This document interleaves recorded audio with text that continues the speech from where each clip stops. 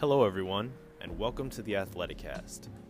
In the last episode, I filled you all in on my research and experiences with nootropics, including the lion's mane mushroom. Since the recording of that episode, I've actually taken lion's mane mushroom extract and done a bit more research, meaning reading on other people's research, regarding the fungi and its extract, and I'd like to update you all on what I've learned since then.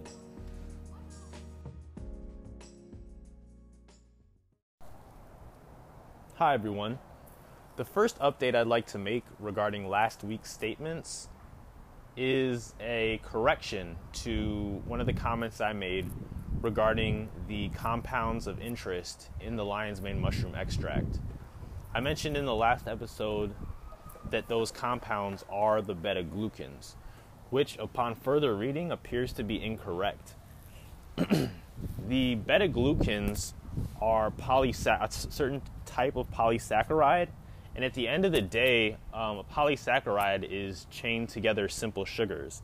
So one of the main components of those beta-glucans is glucose itself, which we don't have to be chemists to really understand is a very common compound, is a very common sugar found in rice, found in pretty much all grains.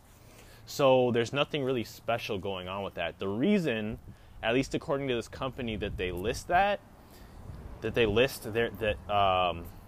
beta-glucans as a standardized ingredient is because that percentage is supposed to suggest the quality of the extract, because the fruiting body is supposed to be composed of approximately 25% beta-glucans. So if the extract is standardized for that, then you can tell whether or not indeed that extract comes from the fruiting body, because as I mentioned in last week's episode, sometimes there's contaminants mixed in there, such as rice, which oftentimes the mycelium of the fungi is grown on, and that would reflect a low quality extract, because it would suggest that it is more contaminants than it is extract itself.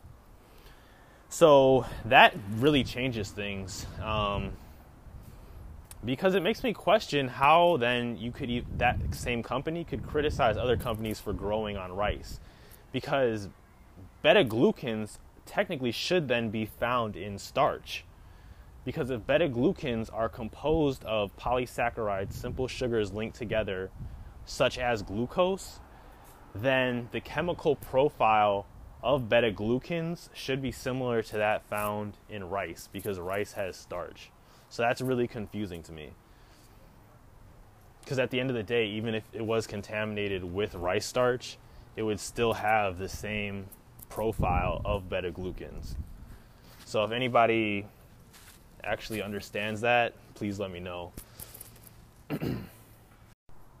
But if my interpretation of the information I've collected from a variety of sources is correct, then that would mean the standardization on the product I bought is bogus, and I have to give that consideration.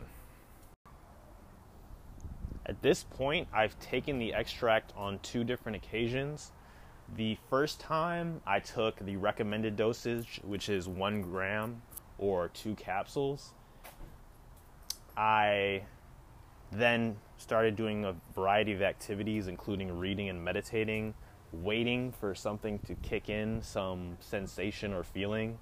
What's been described by other people who I've just read on forums, not that they're credible, but just to try to get a whiff, so to speak, of what I might be experiencing. The people on those forums said that they felt clarity and focus. I didn't get that on that dosage, so the next day I took 3 times that amount. 3 grams, 6 capsules.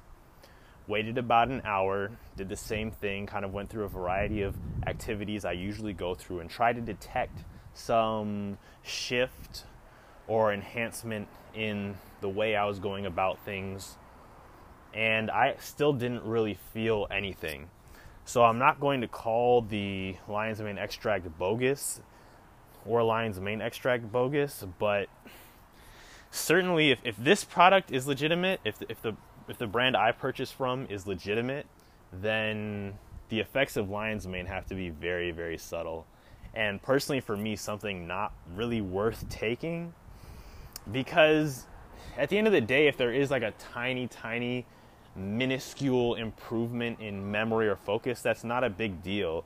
Some people on these forums are like, oh, I remember numbers more, but let's say you normally remember pi, you're like 3.141, 3.141, and then you take this for like 3 days or whatever, and you test yourself again. You say, wait, it's 3.14159. Oh my God, I remember two more numbers in this sequence of numbers. People will be citing evidence like that, and to me, that's not really impressive at all, and certainly not worth the cost for something that's like $30 a bottle, in that range, 20 to 30. So if somebody came up to me right now and asked me, hey man, somebody's gonna sell me this lion's mane mushroom, I think I want to take it, I got a test tomorrow, do you think I should buy this?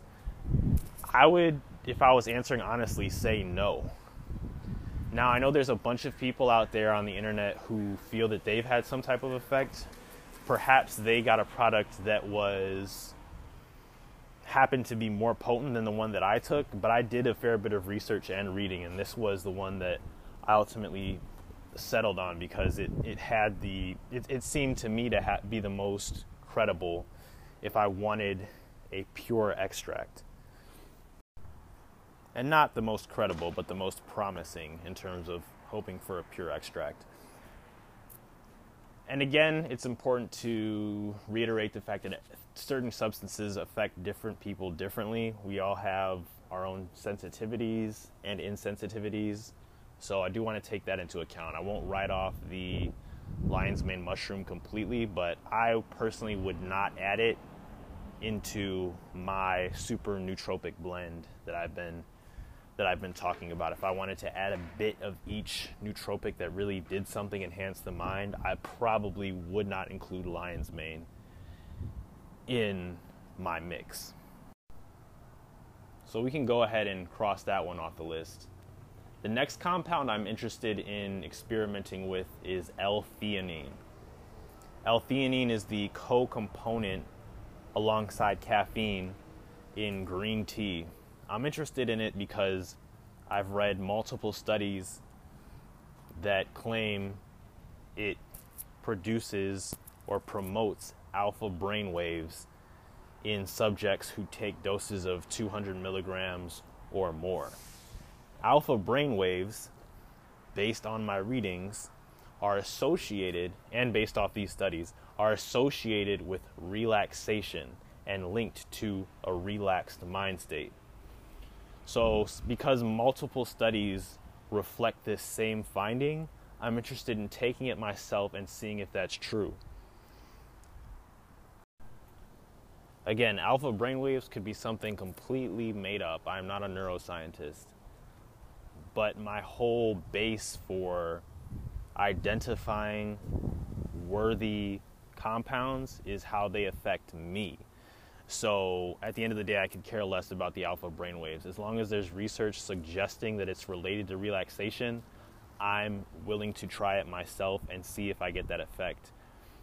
As far as the mechanism for how that relaxation is produced, I'm not really concerned with that. I'm concerned about the effect and the safety of taking it. L-theanine has been tested in huge dosages on mice in terms of relative to their body weight, and there's been no adverse or toxic effects noted in them. So again, that's the benefit of looking for nootropics in natural derivatives from the plant fungi world, because they tend to be much less toxic and there's much less risk associated with them regarding toxicity compared to synthetic compounds. So that's all for now. I'll let you all know how my experimentation with L-theanine goes. as well as any other interesting things I come across in the next episode of Athleticast. I apologize for any noises in the background that have been interfering with this broadcast. I just went out for a walk and wanted to get these thoughts out, which is also why I'm pausing here and there, because taking my breath says I'm walking. Anyways, hopefully in the next episode I'll have some more quiet. Either way, stay tuned. I'll have some interesting stuff for you guys. Take care. The podcast you just heard was published with Anchor. Got something you want to say to the creator of this show? Send them a voice message using the Anchor app, free for iOS and Android.